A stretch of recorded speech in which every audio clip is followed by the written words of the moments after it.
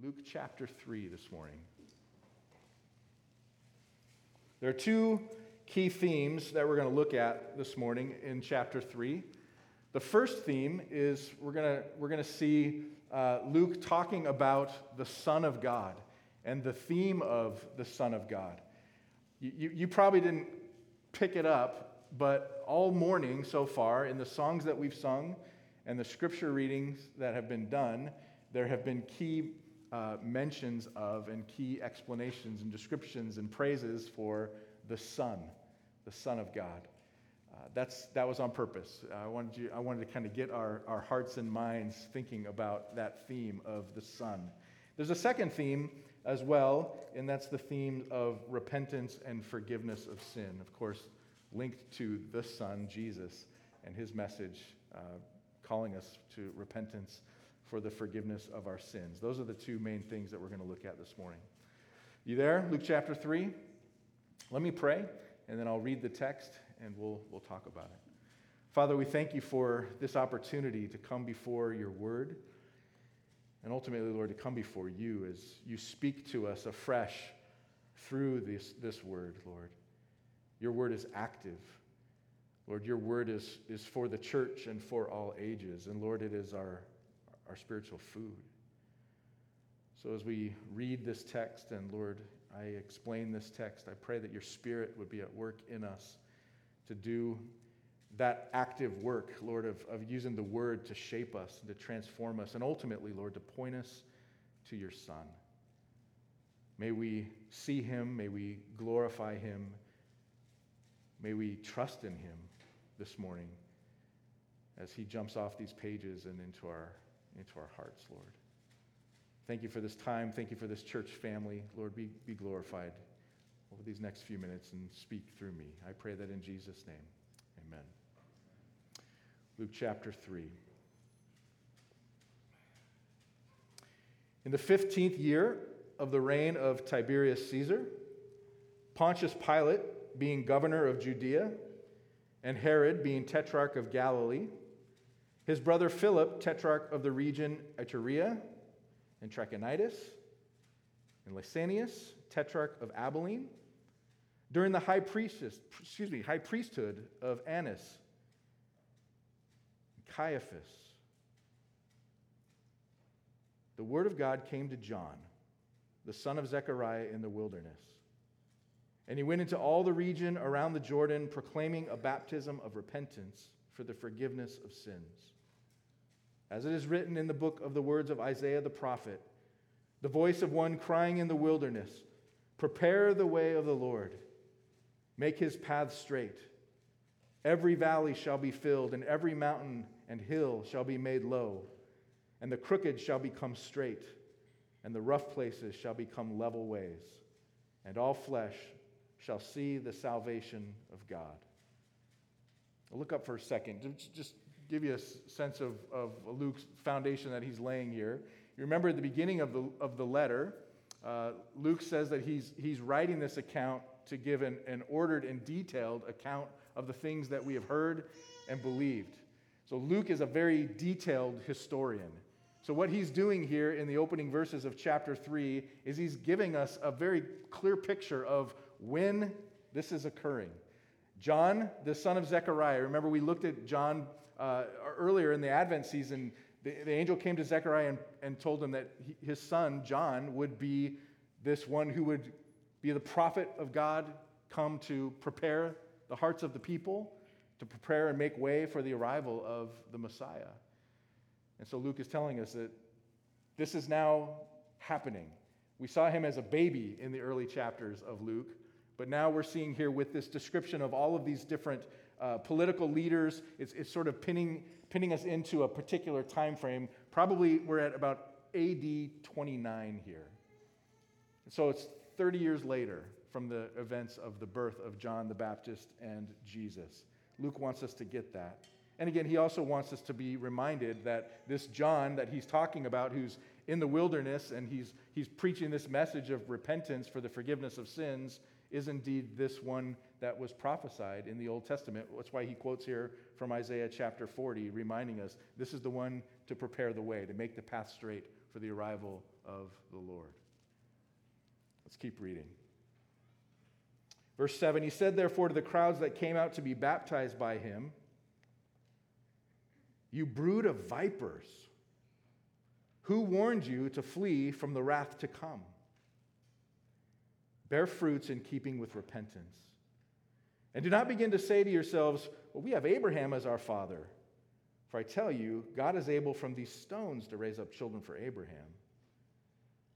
But even now, the axe is laid to the root of the trees. Every tree, therefore, that does not bear good fruit is cut down and thrown into the fire. So he's preparing the way of the Lord he's preaching repentance, right? He's warning them here about the coming judgment of God. And they respond, verse 10, the crowds ask him, what then shall we do? And he answered them, whoever has 2 tunics is to share with him who has none. And whoever has food is to do likewise. Tax collectors also came to be baptized and said to him, teacher, what shall we do? And he said to them, collect no more than you're authorized to do. Soldiers also asked him, and we, what shall we do? And he said to them, do not extort money from anyone by threats or by false accusation, and be content with your wages. As the people were in expectation, and all were questioning in their hearts concerning John whether he might be the Christ, John answered them all, saying, I baptize you with water, but he who is mightier than I is coming, the strap of whose sandals I am not worthy to untie. He will baptize you with the Holy Spirit and fire. His winnowing fork is in his hand, to clear his threshing floor and to gather the wheat into his barn. But the chaff he will burn with unquenchable fire. And so with many other exhortations, he preached good news to the people. But Herod, the tetrarch, who had been reproved by him for Herodias, his brother's wife, and for all of the evil things that Herod had done, added this to them all, that he locked up John in prison. Now when all the people were baptized, and when Jesus also had been baptized and was praying, the heavens were opened, and the Holy Spirit descended on him in bodily form like a dove, and a voice came from heaven, you are my beloved Son. With you I am well pleased. That's the narrative of Luke chapter 3. And then he finishes the chapter with a genealogy of this Jesus. I'm not going to read through all of the genealogy because it's a pretty long list of names, but I want to highlight for you what Luke is doing here. He's just talked about Jesus, the beginning of the public ministry of Jesus at his baptism, and we hear God say, this is my Son, in whom I'm well pleased. And Luke says Jesus, when he began his ministry, was about 30 years of age, being the son of, as was supposed, Joseph. And if you go a little further down to verse 31, he mentions David. Verse 34, he's in the line as well of Jacob and Isaac and Abraham. Verse 36, the line of Noah. And you get down to verse 38, and we see that he's of the line of Seth. You remember Seth was the son of Adam and Eve. After Cain murdered Abel and wickedness began to flourish, God blessed them with a new seed, a new offspring, Seth. Jesus is of that line, and Seth, of course, was the son of Adam. And look what he says about Adam. He says, Adam, the son of God. So you have this whole list of fathers and sons, right? Fathers to Jesus ultimately, but they're all sons of somebody, stretching all the way back to Adam, who's listed here as the Son of God. So I mentioned one of the big themes this morning I wanted to look at was this theme of the Son of God. And so here, let's take some time to examine that. both the Son and sons of God, because there are multiple sons of God listed here already in the text. Let's talk about Adam. Adam's called the Son of God here in verse 38. In what sense is Adam the Son of God? Well, on a sort of very simple and surface level, Adam and Jesus alone share something in common that none of the rest of us have ever experienced, and that's this: neither of them had a biological father, right? Adam was created by God the Father. He didn't have earthly parents. So in the very beginning, it was just God, and then he creates Adam. So in that sense, Adam is a son of God in that he has no other father. But there's another aspect of sonship here that I want to focus on that's really very important. The creation account in Genesis that God tells us that God made Adam and then, of course, Eve in God's own image. In God's own image. So to be a son of God means here that Adam was in his father's likeness. He was given his father's likeness. But in what way? Did Adam look like God physically, like my kids kind of look like me? No, not in that way. God doesn't have a body. God is spirit. He doesn't look like God physically. No, the image of God in Adam was something more profound than that. To be made in God's likeness means to be his representatives in the world, to be a reflection of him in the world. Human beings, unlike all of the rest of creation, have this unique blessing and, along with it, this unique responsibility of being like God in how we love and nurture, how we cultivate and create, how we rule and steward like God does. In that sense, we are made in his image and in his likeness. We are given this responsibility of acting as God's vice regents in the world. To be in the image of God is to reflect his glory, in other words. And not just generally, but personally to reflect his glory and his likeness wherever we go. Adam and Eve were told to fill the earth, and to fill the earth with an increasing population of God's image bearers was their mandate. It meant to fill the world with an exponentially increasing chorus of praise-giving people through whom God would disseminate his love and goodness carried into the far reaches of the earth through holy men, women, and children. And of course, when we get to the end of the creation account and we see the completion of the creation of Adam here, God says that he was well pleased. He calls his created son what? Very good. Of course, it doesn't take very long. Biblically speaking, it only takes the turn of a page to see that Adam failed. He failed in being the Son of God that the world needed. You can go back to Genesis 3, of course, and read that account, but we see there that through his disobedience, the image of God in man was marred. And through the temptation of the devil, he and his wife took it upon themselves to redefine what it meant to be, quote, like God. And in selfish pride, they determined that they could be like him on their own. They didn't need God anymore. That's what it means to sin. It's that heart attitude and that willful disobedience to say, God, we don't need you. We can do our own thing. Adam sinned against God. He broke fellowship with God. And as a result of that, he brought a curse upon the world and upon himself. In other words, he brought judgment upon himself and creation. Adam, Eve, and all of their progeny, which includes you and me, are under that curse. So a right understanding of who we are now, all of us in the line of Adam, is that the image of God in us is broken. It's marred. And that judgment meant that Adam and Eve were exiled from the garden. They were exiled from the presence of God.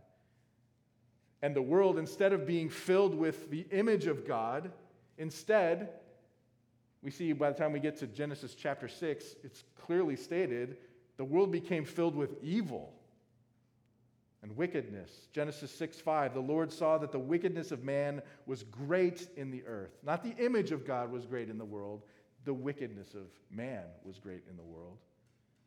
And that every intention of the thoughts of his heart was only evil continually. That's the description of sinful mankind. That's the pervasiveness of sin. So, Adam was God's beloved son, yes, but he ultimately failed to be the son in whom the Father was well pleased.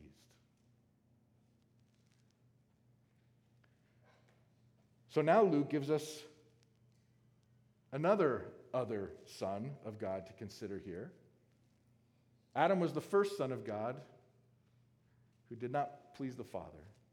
The second Son of God is not explicitly identified as a Son of God here in Luke chapter 3, but this Son is identified as such in Scripture, and that's Israel. The second Son of God is Israel. In fact, Israel is called the firstborn son. And we see them in Luke 3 in this way. Those who were coming to John for baptism were, in fact, Israelites. The long list in the genealogy after Abraham are all Israelites, right? So who are the Israelites? Well, after the failure of Adam, the drama of the Old Testament continues to unfold. We see God doesn't give up on humanity, but instead, in his grace, he calls out a people from among the nations for himself. And he gives them the same charge: display my glory in the world. In Exodus chapter 4, verses 22 and 23, God begins to rescue this people, Israel, out of bondage in Egypt. And in doing so, this is what he says to Moses to tell Pharaoh. He says, "Say this, Israel is my firstborn son. And I say to you, let my son go, that he may serve me." So God calls Israel his son as well. He's the other Son of God. And by he, I mean they. But of course, the unfolding story of the Old Testament reveals that Israel failed too, right? They, like Adam before them, were continually disobedient. They forsook the Lord for other gods, and ultimately they too came under the judgment for their sin. They too were exiled from the land of promise. They too failed to be the son in whom the Father was well pleased. So the message of the whole Old Testament leading up to this moment in which Luke is writing is this: the world is still in need of a better son. So Luke now turns to unveil the public ministry of the better Son, the true Son of God. We see here the arrival of Jesus' public ministry at his baptism, Jesus, the Son in whom the Father is pleased. Like Adam, Jesus is the Son of God in that he has no biological father. In fact, Luke makes that clear in verse 23. He says, Jesus, when he began his ministry, was about 30 years of age, being the son of, as was supposed, Joseph. But of course, he's already written to us in the early chapters of Luke that Jesus was indeed different. There was something significant about his arrival. Unlike Adam, he was not created by God, but because he was God himself, he was made incarnate. Luke 1:35, and the angel said to Mary, "The Holy Spirit will come upon you, and the power of the Most High will overshadow you. Therefore, the child to be born will be called the Son of God."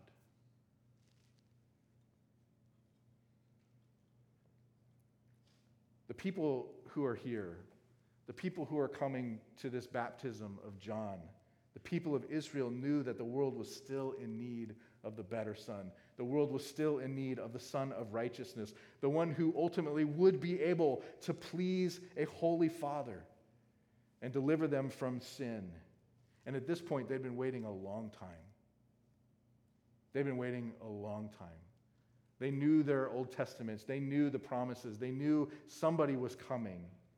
But at this point in time, it had been 400 years without a prophetic witness from God, from Malachi until the arrival of John the Baptist's present ministry. So the expectation level, we're told, was high. So much so that they began to wonder if John was the one that they'd been waiting for. Look back at verse 15. The people were in expectation. They were questioning in their hearts concerning John whether he might be the Christ. But John answered them all, saying, I baptize you with water. He who is mightier than I is coming. Again, the strap of whose sandals I am not worthy to untie. He will baptize you with the Holy Spirit and fire. John humbly points them to the greater Son. And Luke tells us that the Father himself confirmed the arrival of this greater Son at his baptism. Again, verse 21, all the people were baptized, and when Jesus also had been baptized and was praying, the heavens were opened. The Holy Spirit descended on him in bodily form like a dove, and a voice came from heaven, You are my beloved Son, and with you I am well pleased. What's the main idea that Luke's trying to get us to understand here as he points us to this theme of the Son of God? I think it's this. He's trying to say, people, he's here. He's here. This one that we've been waiting for. This is the Son of God we've been waiting for. He's here. I think that's the theme he's trying to get across. So, his narrative of John the Baptist and his ministry is here to also prepare us to receive this one who's here. How will we be prepared to receive him? That's the second theme I told you we're going to look at, which is this, the theme of repentance and the forgiveness of sin. Chapter 3 introduces us to this public ministry of John the Baptist. Right? We've seen his birth, but now he's a 30-year-old, roughly, man, and he's got his ministry here. And as we've noted already, his arrival is the fulfillment of the Old Testament prophecies about a future prophet who would come in advance of the Messiah, of the deliverer. And the job of this future prophet was to prepare the way for his ministry of salvation. Look again at verse 4 of chapter 3.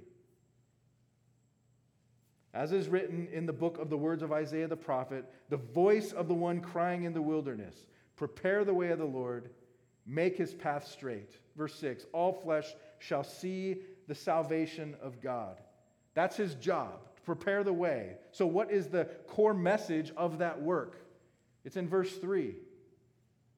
Verse 3 says, and he went into all the region around the Jordan, proclaiming a baptism of repentance for the forgiveness of sins. So if we're to be prepared to receive this Son who's here, John tells us the way to preparation is through repentance. So we have to examine what that means. We have to examine sin and repentance. And start with this. If we're going to understand sin, we've got to understand the seriousness of sin. Lest we think too little of sin, look at verse 7 again. He said, therefore, to the crowds that came out to be baptized by him, you brood of vipers, who warned you to flee from the wrath to come? That's not a soft message, right? Somebody comes up to you and the first thing out of their mouth is, you brood of vipers. That's a shocking thing. It's an offensive thing. It certainly is calling you to the fact that what they're saying about you is serious. And he mentions a warning about the wrath of God to come. Wrath. Wrath is a scary word. Wrath isn't a word we like to use in conjunction with God, right? So what does he mean by that? What is the wrath of God and how does it come? C.S. Lewis speaks of the wrath of God in this way. He calls it the natural consequence of a life lived apart from God. For Lewis, the fire of hell, to which John the Baptist alludes here in Luke chapter 3, he talks about being thrown into the fire. For Lewis, though that is a terrifyingly real and awful thing, it's not so much where God sends the wicked as much as it is what the wicked choose to create for themselves. It's a consequence of living life apart from God. So Lewis argues that hell is our own self-absorption and idolatry let loose for all of eternity. He would say the gates of hell may be locked for eternity, but they're locked from the inside. We refuse to give up the hell that's within us, so hell is what we get around us. That's one way the wrath of God has been described. And a lot of people would say that that's their view of the wrath of God. And I would say there's an element of truth in that, but there's more to it than that. There is an element of truth in that. Romans 1 says that part of our punishment for sin is that God in effect says, you want to live without me? You want to sin? All right, have at it. He turns us over. He gives us over to our sinful ways. Hell, or the wrath of God, is in that limited sense God giving us over to what we actually want. And I think that's what Lewis sees. But as Kevin DeYoung cautions, if that's all we say about God's wrath, we're giving people a distorted view of wrath. We're giving them a distorted view of divine punishment. Divine punishment, hell in its eternal form, is not simply what we get because we make poor decisions, we make bad choices, we decide to live a selfish life. Hell is what we get because God is actually offended by our sin, and he punishes it. We see throughout Scripture that divine wrath is a curse on the ungodly, not a mere consequence for self-centered decisions. Hell is much more than God simply allowing us to sort of have our own way and experience the bad effects of our choices. Hell is God's active, just, holy wrath poured out on the disobedient. And again, John's warnings here make that clear. Look at verse 9 again. Even now, the axe is laid to the root of the trees. Every tree, therefore, that does not bear good fruit is cut down and thrown into the fire.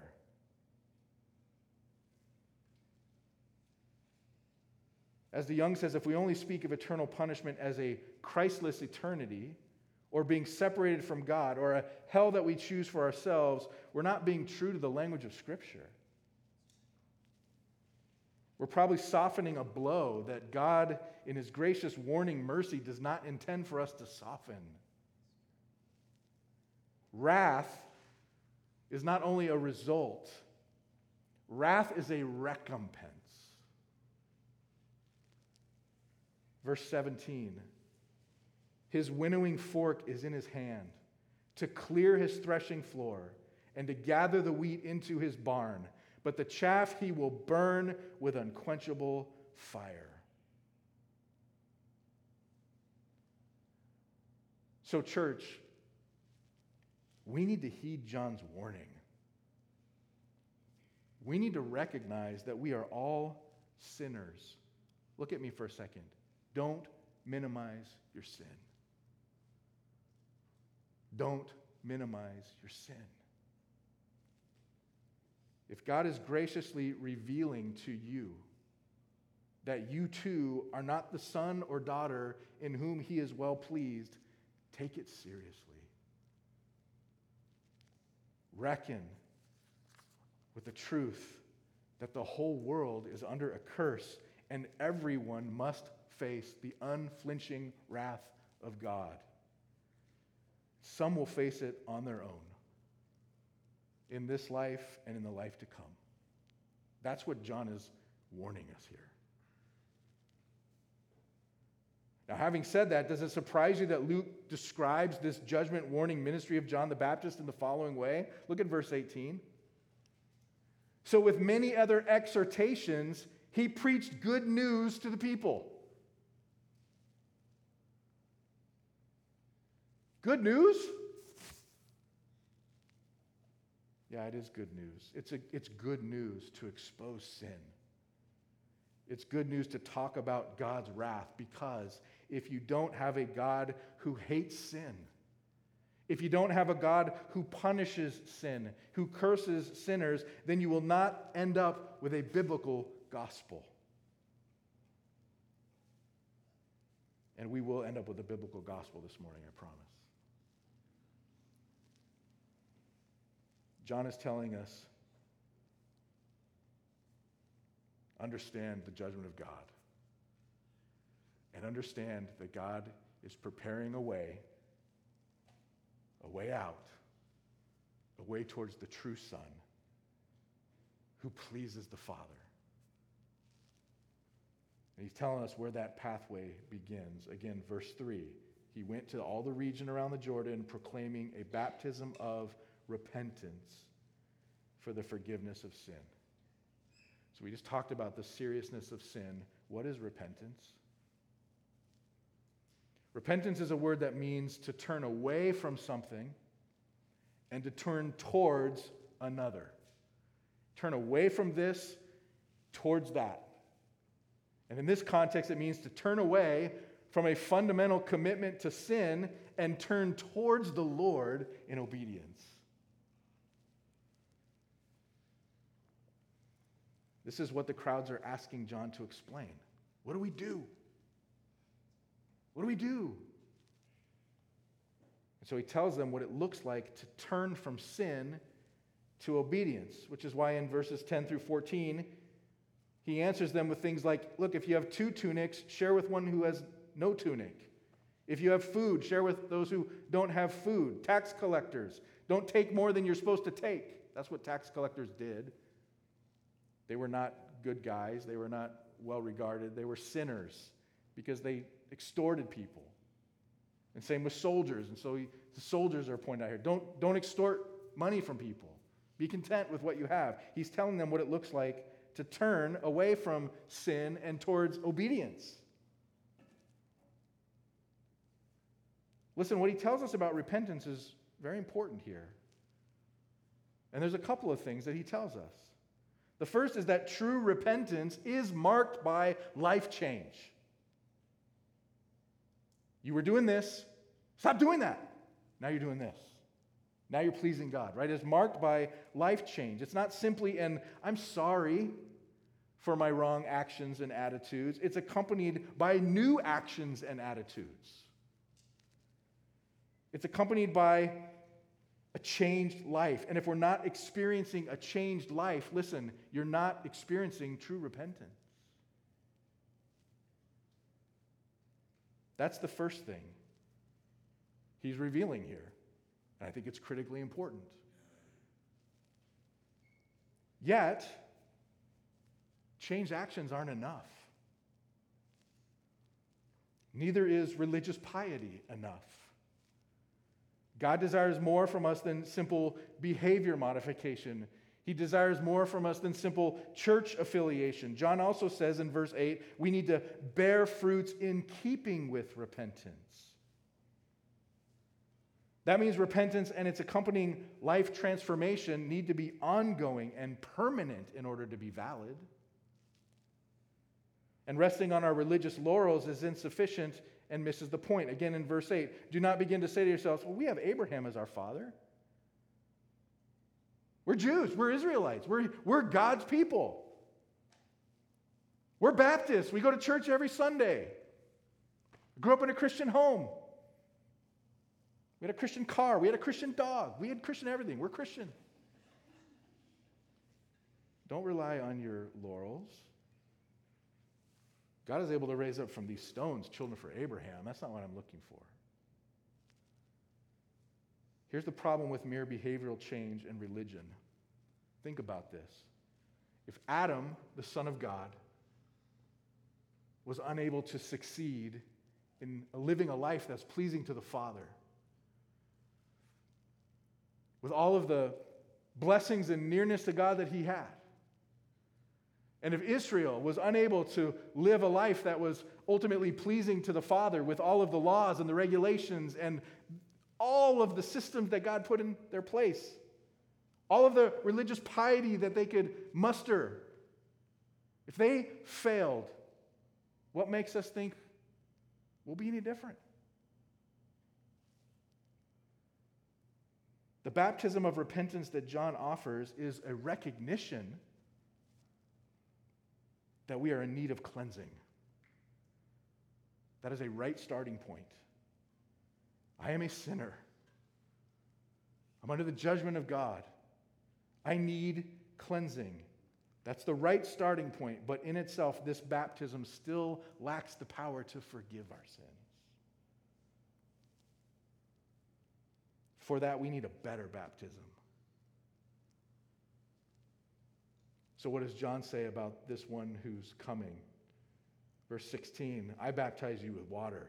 He who is mightier than I is coming, the strap of whose sandals I am not worthy to untie. He will baptize you with the Holy Spirit and fire.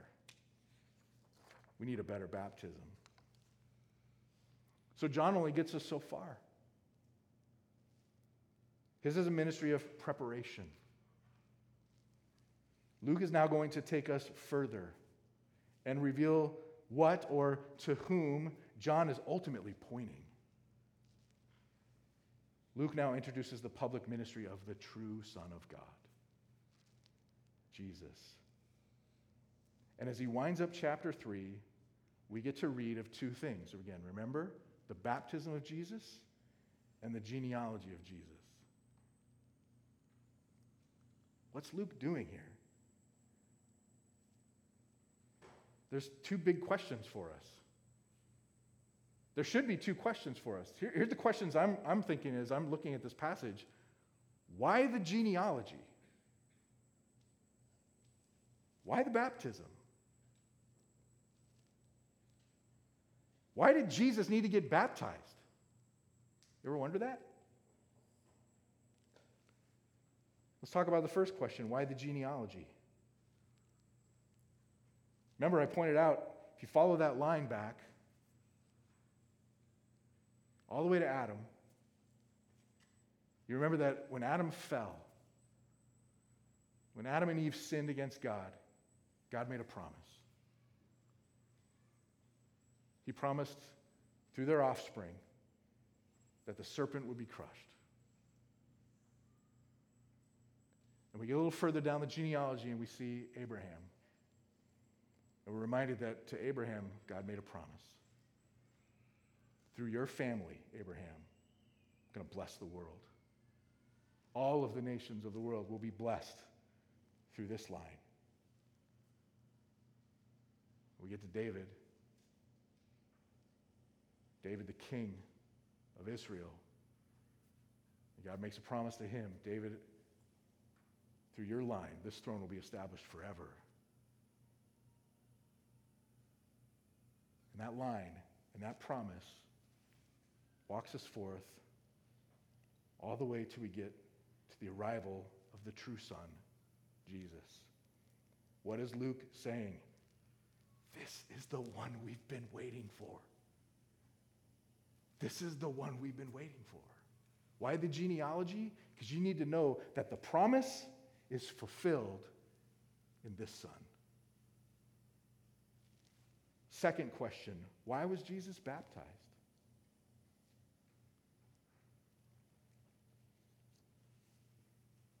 What's baptism for? Baptism is a symbol of identification. When you got baptized, Christian, you were identifying with Christ. You went into the water as an identification with his death.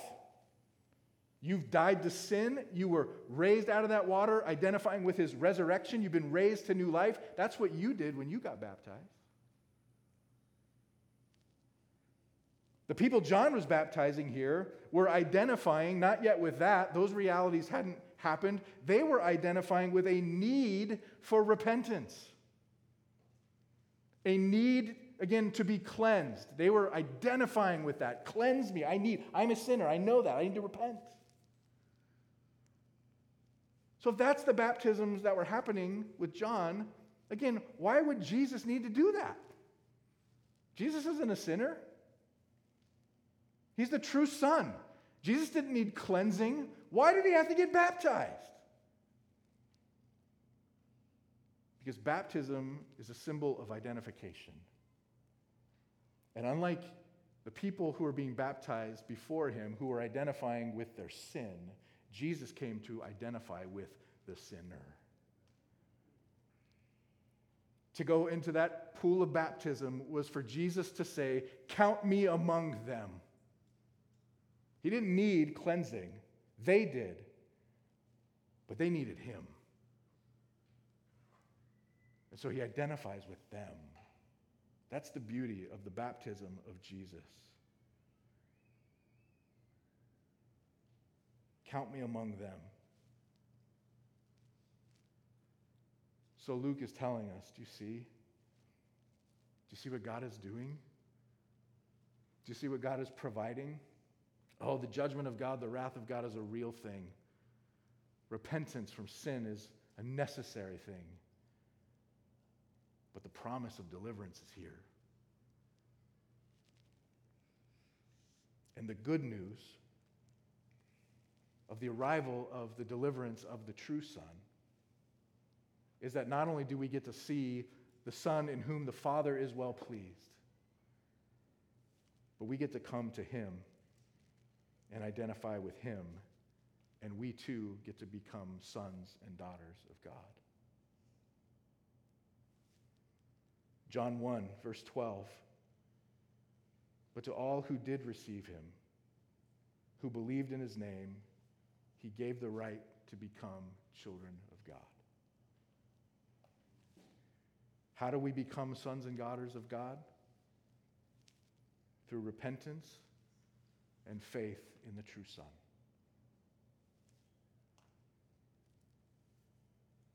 After Jesus' death, burial, resurrection, and ascension. And if you've been with us on Wednesday nights in the book of Acts, you've seen this already. Peter gets up and he gives his first sermon. And it's interesting, in that sermon, he's preaching a baptism of repentance as well. And the people likewise who are hearing him are saying, "What do we do?" He lays the guilt on them. You crucified the author of life. God sent the deliverer and you killed him. And they were cut to the heart and they said, "What do we do?" And he said to them, "Repent and be baptized, every one of you, in the name of Jesus." Identify now not just with your need for cleansing, but with the one who died and rose again. Be baptized in the name of Jesus for the forgiveness of your sins. How are our sins forgiven? Because the one who identified with us took the wrath of God for us. He died on the cross to absorb the wrath of God, that we in him might be cleansed. And so Peter says, identify with him, repent and believe. And he says, you will receive the gift of the Holy Spirit. What was the baptism that John said Jesus would bring? The baptism of the Holy Spirit. Listen to what Paul says about that in Romans chapter 8. This is verses 14 and 16. Just listen. For all who are led by the Spirit of God are sons of God. For you did not receive the spirit of slavery to fall back into fear, but you have received the spirit of adoption as sons, by whom we cry, Abba, Father. And the Spirit himself bears witness with our spirit that we are children of God. Adam couldn't do it. Israel couldn't do it. Jesus came and did it. And those who identify with him are now set free to become children of God who in Christ can do it. Not by our own might, not by our own power, not by our own strength, not by my own effort, right? But through his righteousness, we too can be restored. The image of God can be restored in us. It is restored in us. By the Holy Spirit's indwelling of us, we are children of God who can please the Father. Because Jesus pleased the Father, and he's in us. Luke gives us two responses here. We can reject the good news. And there's one here who does. He mentions Herod back in verses 19 and 20. Herod rejected this message. And he talks about Herod's continual sin. He threw John in prison. He was so offended by this message. And he says here, that just added to the evil on Herod's account. Herod is under the wrath of God because he rejects the good news. Have you? There's a second response, though. Again, it's the response of becoming a son or daughter by repentance and faith, receiving the Holy Spirit to live now as restored image bearers in the world who can again bring glory and honor to Christ through our grace-driven, Christ-driven, Spirit-driven obedience to the Son. Luke wants us to believe that. Do you? If you're in Christ, you do. And that's who you are. All glory to God. Let's pray. Father, thank you for this really powerful chapter. Thank you for the testimony, Lord, of John the Baptist, who reminds us, Lord, of our dangerous predicament apart from Christ. Thank you also for this message of hope, that you sent your Son to identify with us and to absorb the wrath that we deserved, that in him we too might be sons and daughters of God. Lord, I pray that you'd help us to trust in him, believe in him. Lord, if there's sin that's unconfessed, if there is anyone in this room who does not know you, to this point has been like Herod. They've rejected what they've heard. Lord, would your Spirit move? Give them the gift of repentance and faith. Make them children of God.